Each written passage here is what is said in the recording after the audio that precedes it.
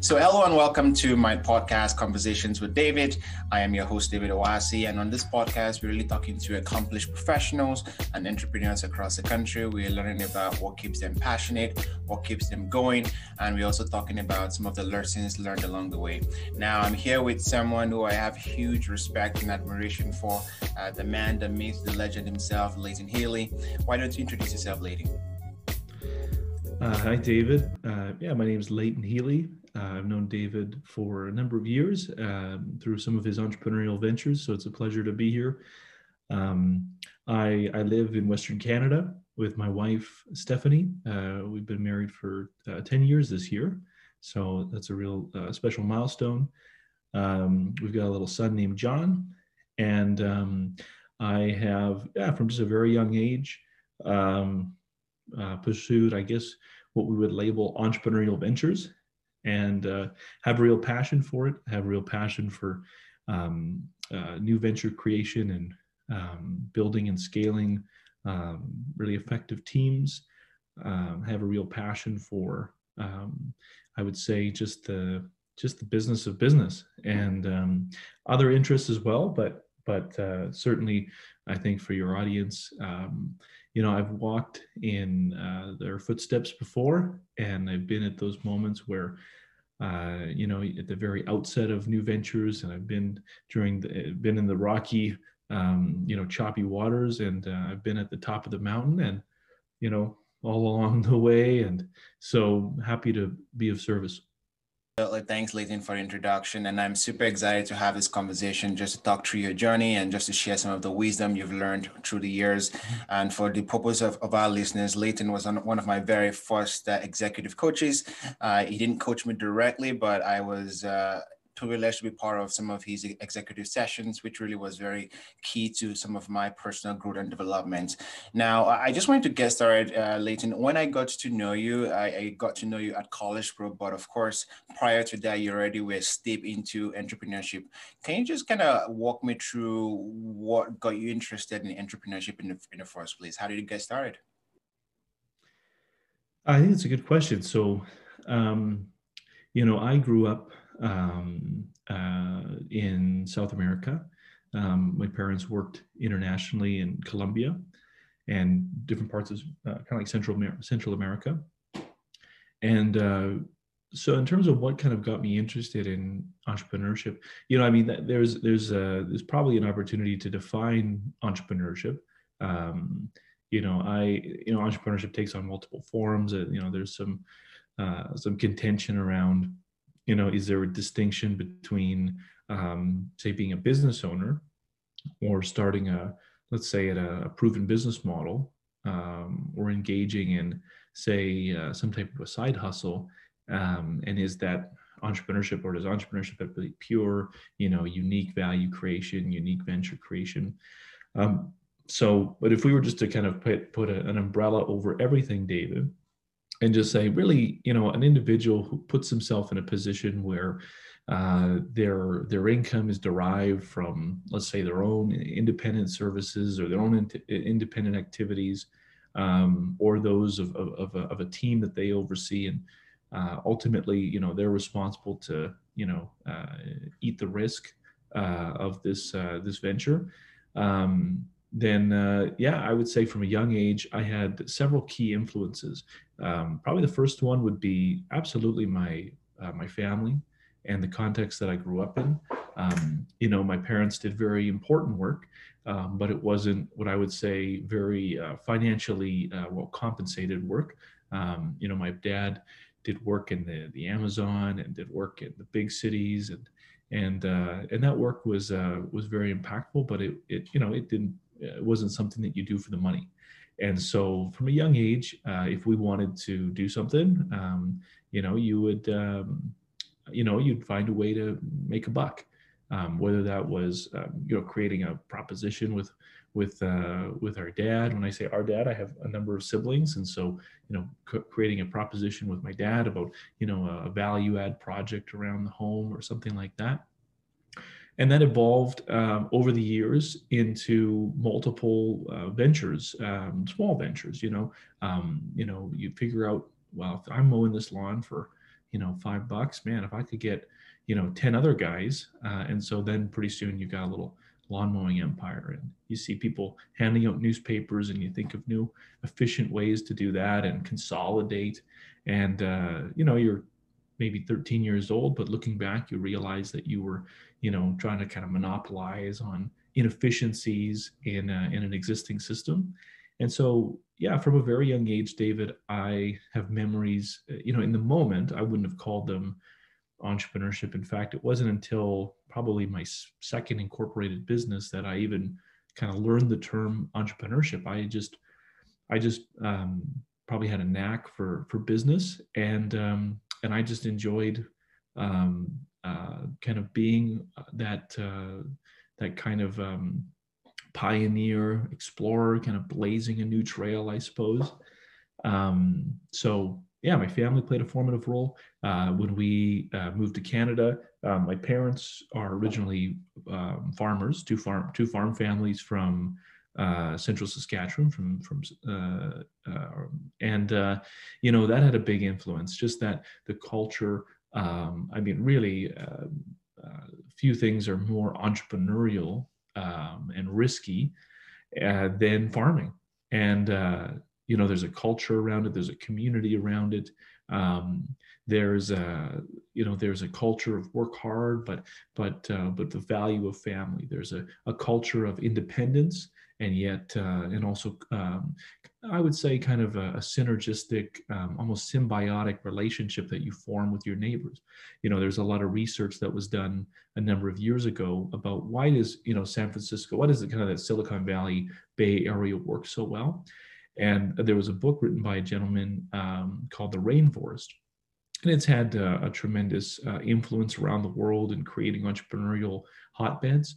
And one of the things that it points out in that book is that one of the things that really characterized the kind of the founding, let's call it the roots of that Bay Area, was this kind of wagons west culture. This idea that you have independent family units that were motivated and were excited to blaze a new trail and move into this kind of frontier land. And yet there was danger associated with that transit.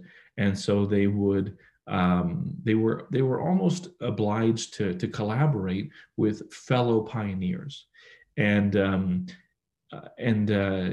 in many ways, that is kind of, I would say, almost the let's call it the cultural foundation that contributed so much to the west of the U.S. and, in fact, the west of Canada. And so those values of I would say personal responsibility, the confidence that comes from just a confidence in your own work ethic, in your own ability to kind of bet on yourself.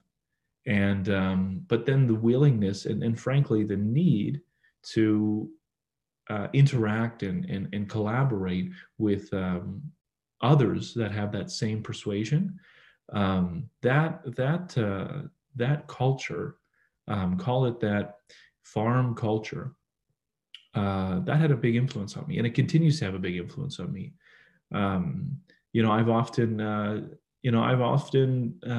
given a lot of thought to, perhaps that would be, a life that would fit well into, my orientation, let's call it. And in a different version of the future, I probably would have been, on the farm, progressing towards, maybe taking over the farm. But that wasn't for me. So I had decided coming out of high school that I had a sports accident. I was playing competitive sports. I don't think I was great, but I had some opportunities in one sport to pursue a scholarship, and had a big kind of pile up in a football game and broke some stuff, and had to reevaluate. And so one of the things that I was considering was the military. I had a buddy of mine had joined the reserves, and the Canadian military was signing people up. And I think that idea of, accomplishing something big and working with a team and, just probably the allure of maybe even the structure was appealing to me at the time. And so I began to pursue that. And then actually a mentor of mine, and mentors have played a very large role in my life, David, a mentor of mine, who was, I would call him a very entrepreneurial guy, who had an influence on me, an early guy to influence my interest in real estate and commercial and residential real estate. He said, Leighton, you're kind of a business guy. You're kind of a go-getter business guy. You should go to Calgary and start a business. And I had never even thought about that. So at a young age, I kind of got this idea that I was going to go out west, Western Canada, and kind of, in a modern way, kind of, hitch my trailer, my wagon, and head west, further west, I suppose. And the result was I came out here, and just one successive business venture after another. We find ourselves on this podcast. That's awesome. That's a very robust answer to sort of almost the history of entrepreneurship in Norway, in North America, and you and your family's history plays into that. Well, later, one of the things I know that you always talk about is that not all entrepreneurs are the same, and I think you touched that in your response. I believe there's a talk about 4 types of entrepreneurs. There's the type 1, 2, 3, and 4. Can you just kind of lay out what that looks like, and how you can recognize what type of entrepreneur you are, and how that changes how you approach entrepreneurship? Yeah, so that's something that I've kind of arrived at over working with a lot of entrepreneurs. You had referenced that I have had a fair bit of experience, I would say informally and formally, coaching entrepreneurs, or let's call them people that aspire to be in business for themselves. Let's say that. And so, individuals that kind of fit that mold, I've probably personally coached several hundred of them. And what I learned through that and through my own ventures, and I have a real passion for reading, and just reading, and I have a passion for listening and learning from, I would say, and observing the decisions and the activities of others. And what I've observed, and then David, I would say that over recent years, over the last 5 years or so, I've lived the last 5 years very actively in the world that a lot of people probably associate with the glamour of technology startup, kind of high tech, equity raising, San Francisco, venture capital, pioneering machine learning technology. I've kind of been living in that world. And so you just see a variety of what I would say would be different styles of entrepreneurship. So here's the roots of it. The kind of the nut of the whole matter is, I've learned that I use the analogy of a pharmacy.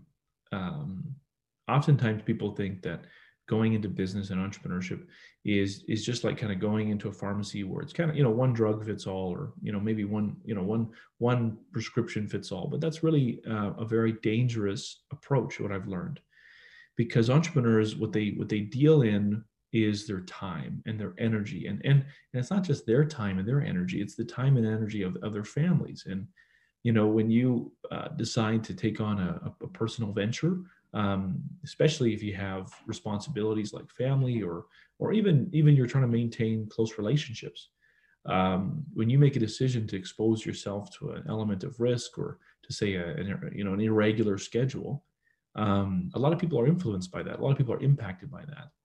And so really the reason why I say there's different types of entrepreneurs, David, isn't because I've read this somewhere. It's that I've observed it. I've observed it in the lives of others. I've observed it in myself. And really what it comes down to is that I have seen and I've experienced the danger and the damage of somebody who receives feedback, input, advice, be it through the format of a book, be it through the format of a talk, be it through the format of a podcast, that doesn't doesn't align with truly, I would say, their orientation as an entrepreneur. I'll give you a simple distinction. You know, there are people who, and I would say they represent the vast majority of business owners who, you know, if they could be making enough money to afford a comfortable home, maybe a couple vehicles, perhaps the opportunity to pursue a hobby, the opportunity to maybe travel once or twice a year with their family, that would be a very rich and rewarding life. And a lot of people listening to this are like, that's what I want. Well, the reality is that you don't have to expose yourself to a tremendous amount of risk and blaze an entirely new trail and break into, you know, complex food, systems or bio hacking or space exploration. You don't need to do that.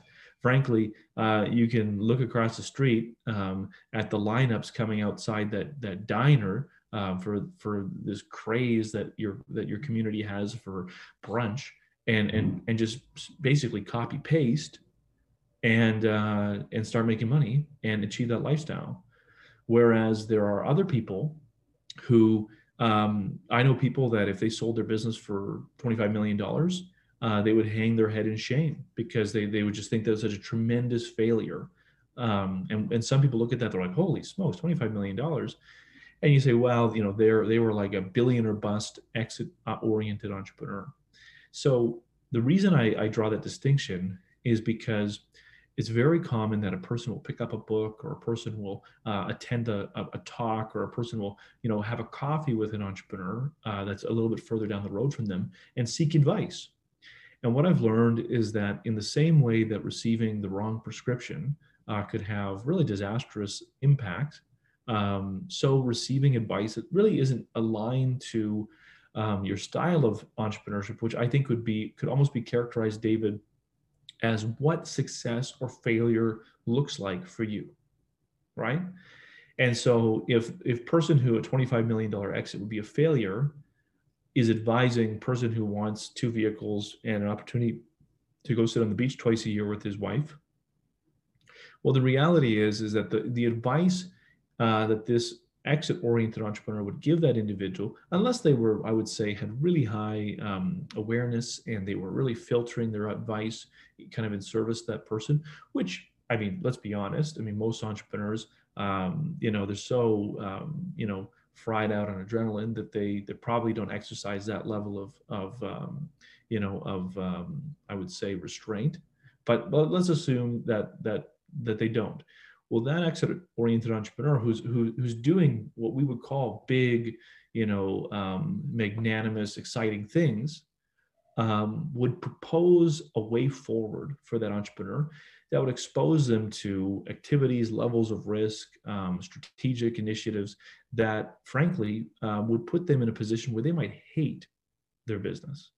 And they might be in a terrifying situation where it so upsets the harmony that they're seeking in their life that they just pack it in and go back to kind of work in the corporate system.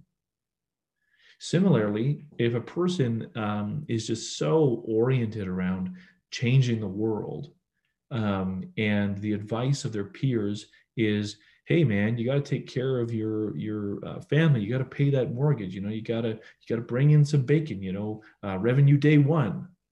Well, the reality is that if someone had given that advice to, I don't know, let's just pick a token entrepreneur, it would have been disastrous. And some of the services that we benefit from that change our lives, like, for example, I think of the founding team at Skip the Dishes, a bunch of your hometown boys. At the end of the day, had those guys said, hey, tone it back, you got to have some harmony there, you got to make sure that, if you're not making revenue instantaneously, your business model doesn't work. And the reality is that for someone to come into them and realize that, and help them understand that there's a need to have a significant burn on their cash reserves to be able to, say, take a significant market position, to be able to establish themselves, edge out a major competitor like Uber's, progress into food delivery, and execute on a very aggressive strategy. And then eventually, once you kind of, like a rocket ship moving into the atmosphere, you hit that massive turbulence. And, every movie that we've seen about rockets leaving the earth, I've never been on a rocket, but, it's like they're like hanging on for dear life. The camera pans to the joystick shaking, for some reason there's fire outside the fuselage. I don't know why there is. I don't know anything about that. And then they get into, I would say, space, and it all calms and it all makes sense, that the let's call it the chaos makes sense. And that's, in a sense, what Skip the Dishes experienced. And and they had a tremendous exit opportunity to just eat, and they continue to grow. So what I'm getting at is that I've observed that there's multiple kinds of entrepreneurs. And so let me just be very specific about what I've observed. And then if you want me to expand further, I'm happy to do so. So when you're thinking about, okay, what type of entrepreneur that am I? The point that I've been trying to make is that you need to ask this question because it influences the type of advice that you get. It influences the way that you look at the mirror and tell yourself if you are doing okay, or maybe if you need to take a different approach or work harder. And really what it comes down to, I've thought about this over the years, is how do you define success and failure? So I categorize them, they're not perfect titles, but I've come to call the first category, which occupies the minds of and the orientations of probably 95%, not an exact statistic, but the vast majority of people that go into business for themselves. And we just call them lifestyle entrepreneurs. These are individuals who are building a business where when you think of things like, the end and the means, right? So, the end represents where I'm, what I'm trying to achieve, and the means is how I get there. Okay. So someone who's a lifestyle entrepreneur is someone who they really want to have the end and the means at the same time. I'll run this small diner, I'll run this marketing firm because I want to be able to create a lifestyle now. And that's, for me, it's that balance that really makes it worth it for me. That's the vast majority of entrepreneurs or business owners, depending on how you want to title people. The second one is what I call exit-oriented entrepreneurs. This is somebody who would kind of start the business with the goal of selling it, and the means, meaning the sacrifices, the decisions, the foregone salaries, all of that is justified by the end. And the end is some hypothetical future exit, whether it's I suppose flipping a large apartment complex, or in my world it's let's say taking a business to an acquisition, to a major software company like SAP or Salesforce or what have you. So in that case, that person has such a different orientation. Really the business is this thing that's detached from them, and they are just so focused on moving that thing forward. And there's pros and cons to each of these personalities. Exit-oriented entrepreneurs, probably have a healthier detachment of their identity from their business, but probably more common to be sociopaths, and then there's what I call legacy-oriented entrepreneurs. Those are individuals who are people where for them, success looks like this business that they build outlives them. Sometimes you'll hear people say things like, your business are like your children. They shouldn't die before you do. They'll say things like that. Sounds really cool. Like someone who has like a social media side hustle. It's like, yeah, it makes sense. But at the end of the day, it makes no sense for what I would say a lifestyle entrepreneur. Whereas a legacy-oriented entrepreneur, that's really someone like, it's easy to reach for huge examples, people like Bill Gates or something like that. These are individuals where they really wanted to put a dent in the universe, and business was their sledgehammer. You know what I mean? Now, pros and cons to those people, right? On one side, they tend to build tremendous organizations, or they tend to go down with the ship, and sometimes those people don't get a repeat. And sometimes they don't take care of themselves. because like, oh, you know, I get so much, again, the means in the end, the means for a legacy entrepreneur, the means, like the struggle is the end. Like it's like building is the payment. You know what I'm saying? And so for those types of people, sometimes they don't take care of themselves. You know, like sometimes, you know, they're so focused, they're so like fired up about what they're building, that they don't actually give any thought and attention to, you know, you got to pay your bills. You know. And then there's a fourth category, which is a category, and it's something. If you were to ask me, say 4 or 5 years ago, how many types of entrepreneurs, I'd probably say three. Now I say four, and the fourth is what I call con artists. You know, people who they love the buzz and the allure of the entrepreneurship community. They're always super quick to, you know, print a business card and be the CEO of something that doesn't do anything. Um, and and in my world, you know, I've seen people that are fantastic storytellers, and they storytell their way into teams, and they storytell their way into investors' pocketbooks, and you know, and they take a lot of resources, and they incinerate a lot of um, uh, resources that should be deferred to the previous three business styles or entrepreneur styles. So, you know, what I would say in all of that is that the value in understanding kind of what category you fall into. And I'll be the first to say that's, you know, it's not a perfect science. I mean, some people, you know, have characteristics of all three, some, or all four, I should say. Some, but I've found that people lean heavily towards one or the other.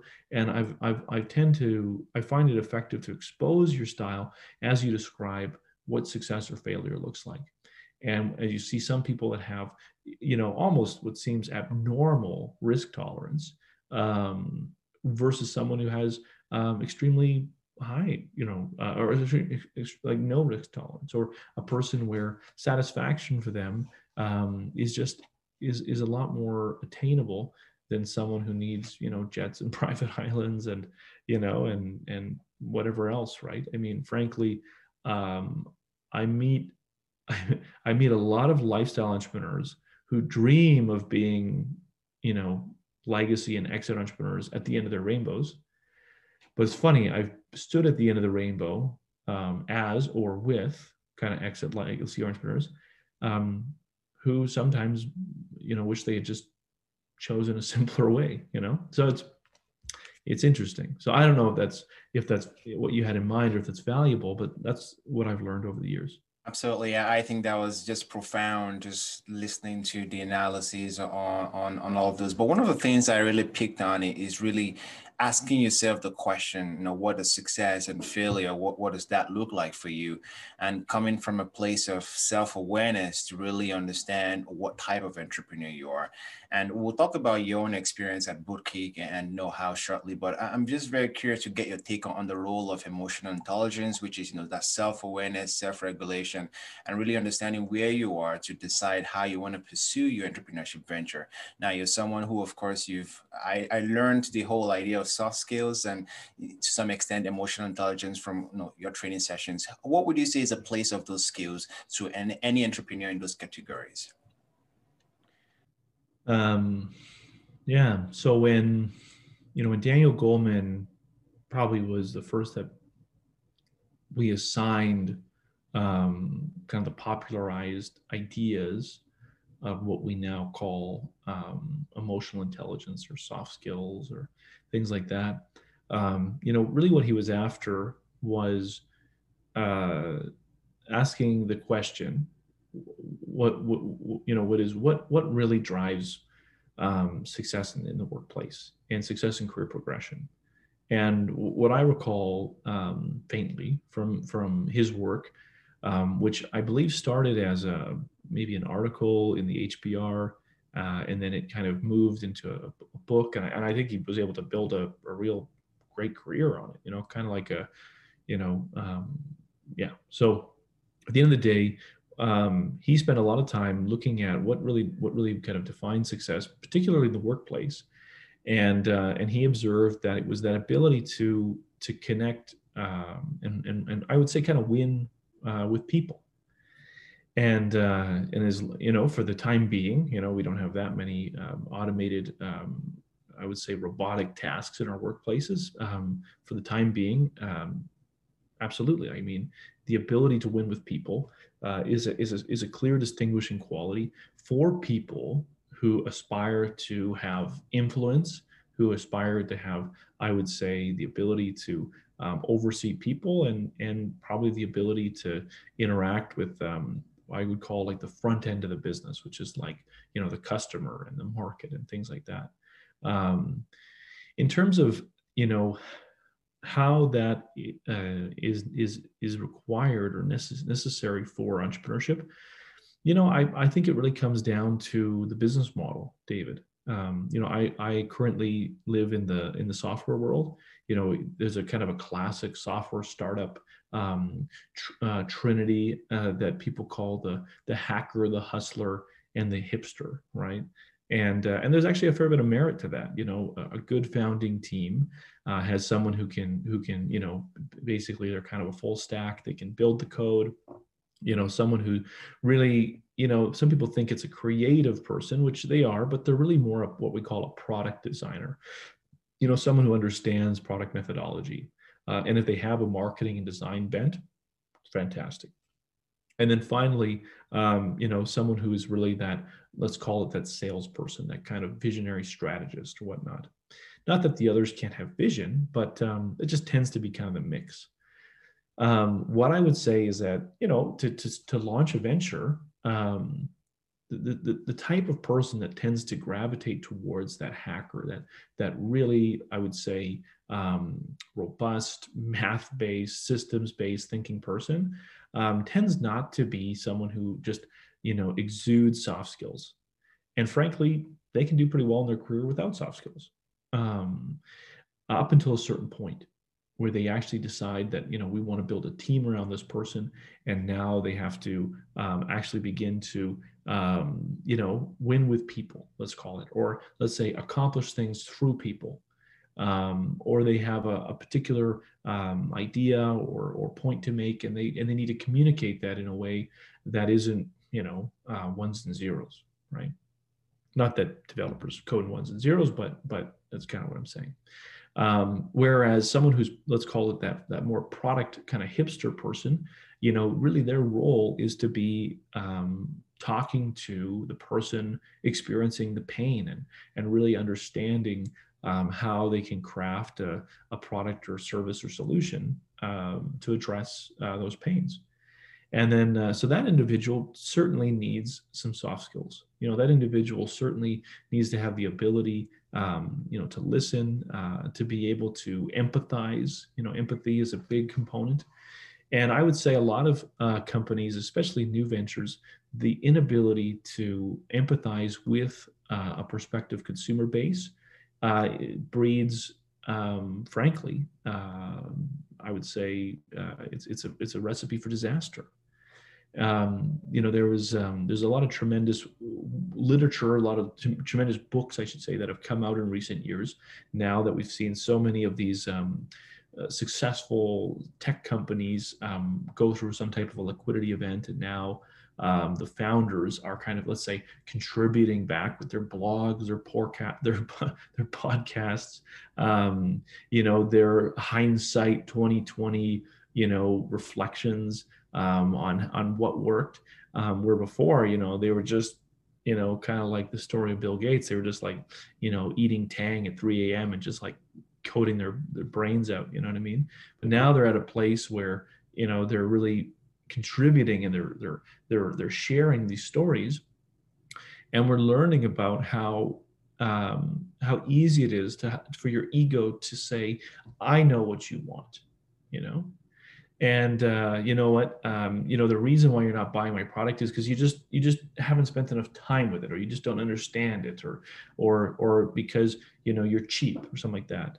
But I would say successful companies and successful businesses, and certainly in my world, successful technology startups, have that person. Ideally, everyone does, but they have that one person who just has this amazing ability to listen and ask the right questions.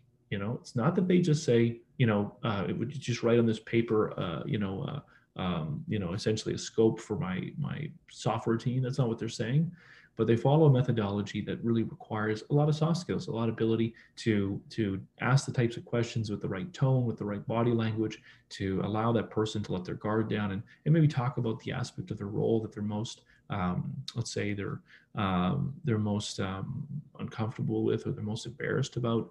But in those areas of let's call it transparency and vulnerability, you're able to dig into probably the most significant opportunity to create a market changing service or product. And so that kind of hipster person does that. And then you kind of have that hustler, that person who, I mean, the reality is that sometimes that person exudes relationship building. They have a kind of this kind of exuberant personality that people just want to be part of. And oftentimes those people don't even know. They're not really cognizant of what it is. They were just, from a young age, they just knew how to talk to people. They knew how to kind of tell a story. They knew how to kind of get people excited. They were comfortable, standing up and saying some, rousing thing. So at all of those levels, most people aren't very conscious, David, of the need. I would say they might unconsciously be demonstrating different, I would say, characteristics of soft skills and emotional intelligence.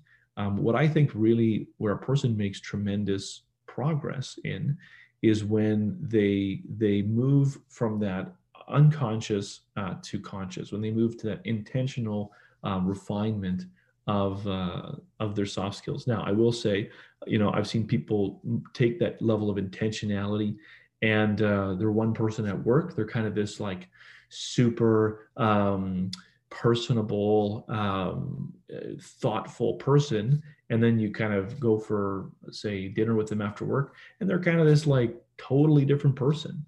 I think that soft skills and emotional intelligence, where I've seen it stick and I've seen it have a tremendous impact in startups and in business ventures, is when it goes beyond what I would say just a notion or just a tactic or just a tool in their tool belt, David. Because oftentimes the mistake that people make when they're working on themselves or working on others is that they try to modify behavior. And when you try to modify behavior, David, you'll only go so far. And when a person shifts from, I would say calm and orderly activity to fight or flight, they will unconsciously return to really entrenched neural pathways, and they will go back to the way that they do things when they're stressed and really, let's say, fearful, or maybe they're actually quite angry about something, or they're poorly rested. So this is what I've learned about soft skills and emotional intelligence. I think is maybe, I don't know if it's unique, but I think that it's maybe something that I didn't think about years ago when I first, began highlighting Daniel Goleman's books. And that is that a focus on modifying behavior is really focusing on the symptoms, and it's not on the root. And you really have to modify a person's beliefs, because beliefs ultimately influence what comes out of a person. There's an old proverb that says, out of the heart the mouth speaks, and the heart in kind of ancient wisdom literature, it does. It's not like there was like this your arteries start talking. I mean, it's a silly. It's the heart was this concept. Really, what the heart was a concept was for that portion of the human mind, which philosophers would agree that we don't know, like, what the heck is the mind, but that portion of the mind, it's not the heart, it's not the brain, it's the mind that is responsible for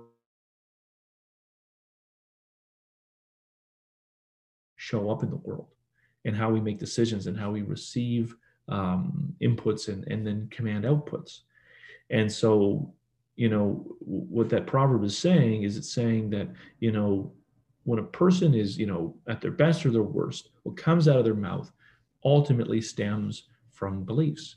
And so if you want somebody to really have the types of emotional intelligence, the types of soft skills, David, that I think will stand up with the reality of new venture creation, which is stressful, which is malnourished, which is often poorly rested, it has to go beyond just, let's call it etiquette. You know what I'm saying? And you have to genuinely believe that that the needs of others are more, at least equally important as yours. That actually, when people say listening with a quiet mind, um, that only makes sense. If a person who's listening with a quiet mind because they're looking for a promotion, I mean, that actually, I would say, is probably just as bad of a motivation as it is just barking your ideas across the room and not listening to anybody. But a person who listens with a quiet mind because they genuinely believe that that person across from them is valuable and they have worth, and if they're in that room, it's obviously because they did a lot of things to get them there, and the ability to listen. And as you're listening, when you start to feel those beliefs boil up, that I need to be heard here, that a person, I think a person that really has a handle on what I would almost call sustainable soft skills is someone who looks across and kind of in their mind says, just wait, this person matters, right? So absolutely, I mean, a person that has what I would call weaponized soft skills, can go far in life. Um, I would say bit of a phony. I'd question their intentions, but a person who has really done the tough work of looking at some of the beliefs that influence the behaviors that manifest in their life and in their conduct, and they say, you know what, maybe a life of selfishness. It's not about, is it a recipe for success? Maybe it's actually maybe that's not the right way to live, right? And so when that begins to influence your beliefs, and it really changes how you believe and how you think. I mean, that really waterfalls down into what you say and what you do, and how you receive inputs. And I think that has a lot of influence on entrepreneurs. And sometimes it's hard to kind of drill that into the mind of a aspiring young pioneer, who let's say grew up and there wasn't always something in the cupboards, and they really just do not want to have that experience again. I respect that. But over time, especially as you begin to become more responsible for people, as your decisions impact, a service or product that maybe your clients really rely on, I think that you've got to dig a little deeper.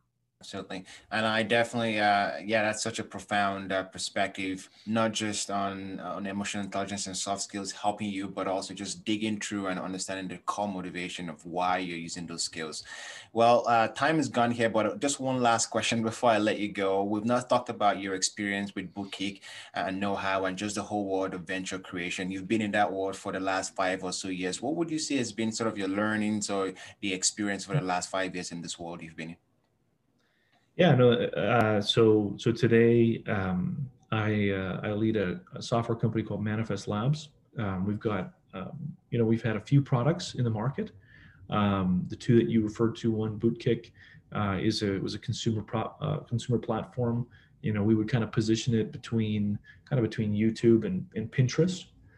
It was a tool in which people, largely thought leaders, could provide their audiences or their listeners or their readers with step-by-step action that would then kind of move into almost like a CRM, to be able to really monitor their impact, but also identify prospective clients and prospective customers.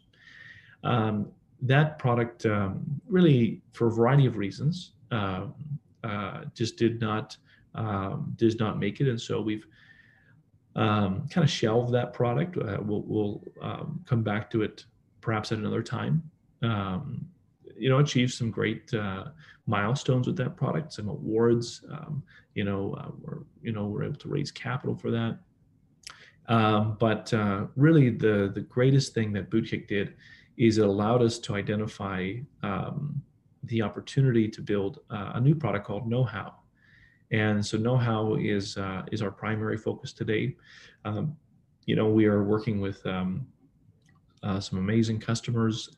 Our customers are US-based, professional, blue-collar service companies that are really trying to tackle very complicated work in a very complex, heavily regulated environment that requires enormous oversight as work is largely completed through insurance claims.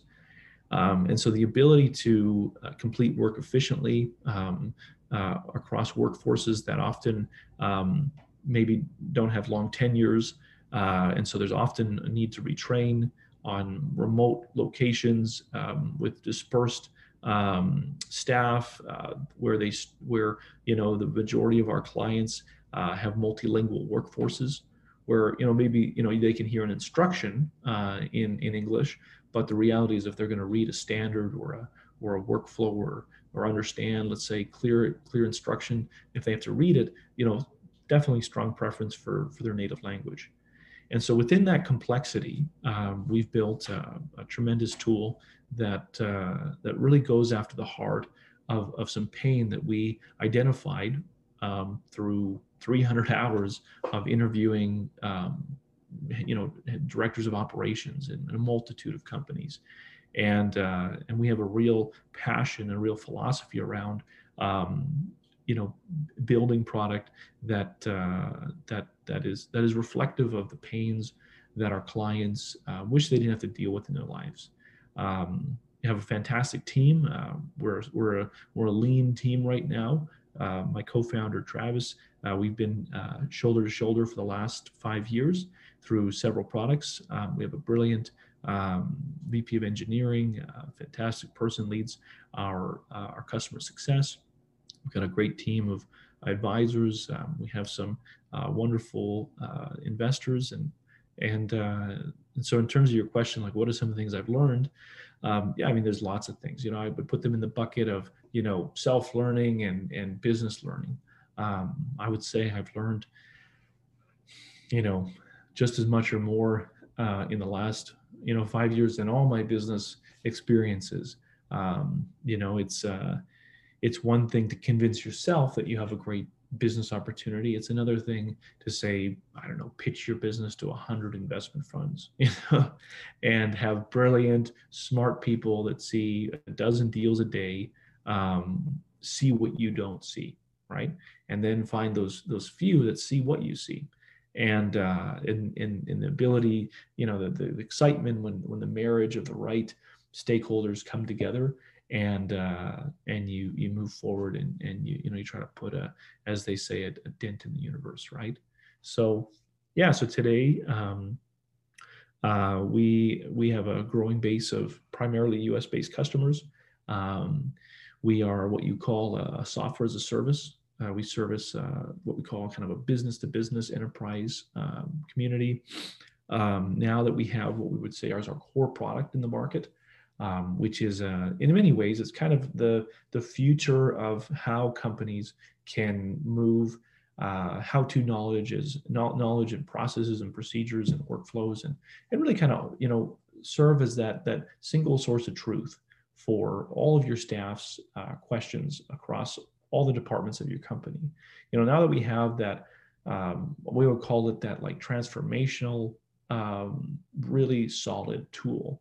That forms the core of our product, and now we're beginning to build out really amazing features that draw on that knowledge base at the center of a business, that are transforming other areas of their businesses through, and a lot of those features are enabled through, really cutting edge technology like machine learning and artificial intelligence.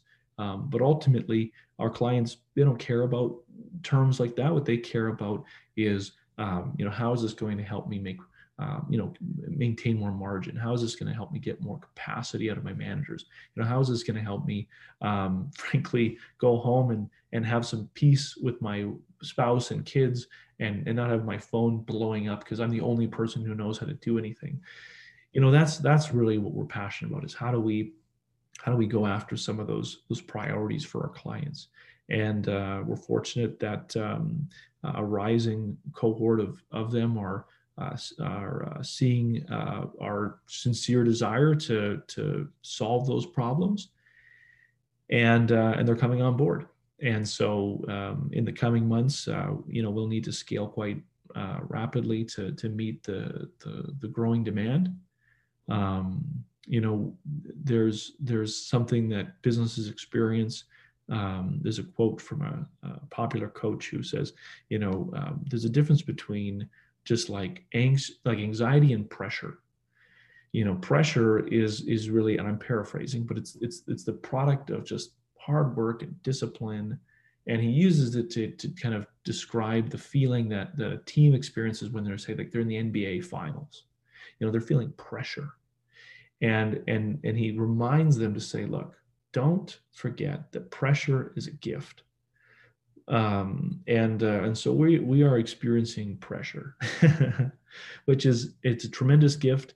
And sometimes it can be confused with, stress and anxiety, but in reality, like that capsule that's, careening into space, we're just trying to hold steady on that joystick. And, we put a lot of faith in, the design and the philosophy and the strategy that built this business. And we got a good crew. You're always worried about, do you have enough fuel in the tanks? But that's where we're at.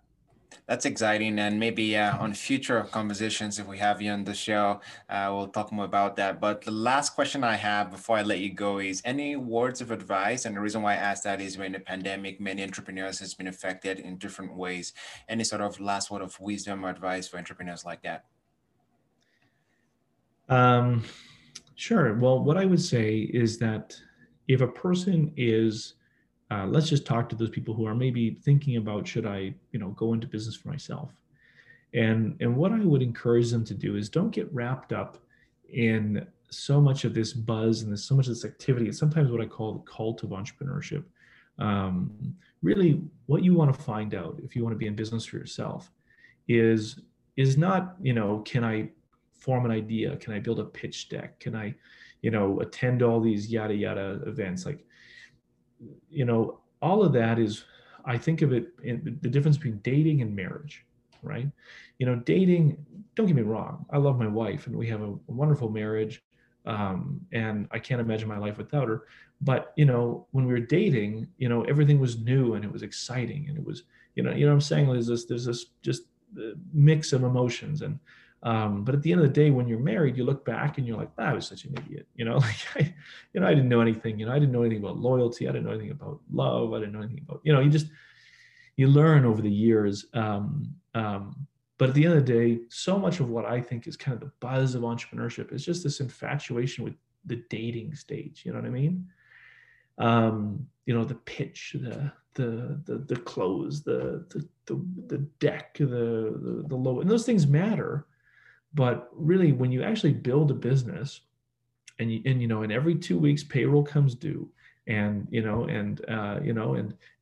stakeholders and you've got customers that rely on you, and you've got landlords that don't care what your pitch deck looks like. At the end of the day, what really comes down to is do you enjoy the feeling of your actions and decisions, the product of your time is how you generate your money, is how you make your bacon, right? And so I often encourage people. There was an activity that I I'm sure that I was influenced somehow by some external resource that I read, run up, but I've just put it on paper, and I call it the entrepreneur test. And all it is it involves 4 steps, David. And the goal of it is, how can I accelerate a person who's exploring business for themselves to get them to that place where they basically experience a transaction. And so what it looks like is this. One is, don't overthink it. Just text 10 of your friends and say, hey, when you think of me and you think about something that you would ask me for help with, what would that be? And your friends might come back to you with some crazy things like, honestly, man, you're great with all, you're always there to help me change my tires or whatever, right? Or you know what, you're always there. You're such a great this, or some people might get back to you and be like, dude, I can't think of anything. That's a different problem, right? But at the end of the day, they're going to identify, you're going to see a pattern where it's like, okay, well, that's not exactly what I was hoping they would say, but it seems like everybody thinks that I'm really good at like playing guitar. And so what you want to do is just make the ugliest, say I only have 10 minutes. It was the ugliest ad you could possibly think of, right? With those little rippy tabs, and put it out somewhere and say, hey, guitar lessons, $10, or whatever, right? It doesn't matter what the price is. Don't try to make a buck, but just it's, the second step is build a little advertisement. The third step is deliver the service, even if it's ugly, and try to do this within like a week. You know what I'm saying? Like, don't overcomplicate it. This isn't going to be the venture you build.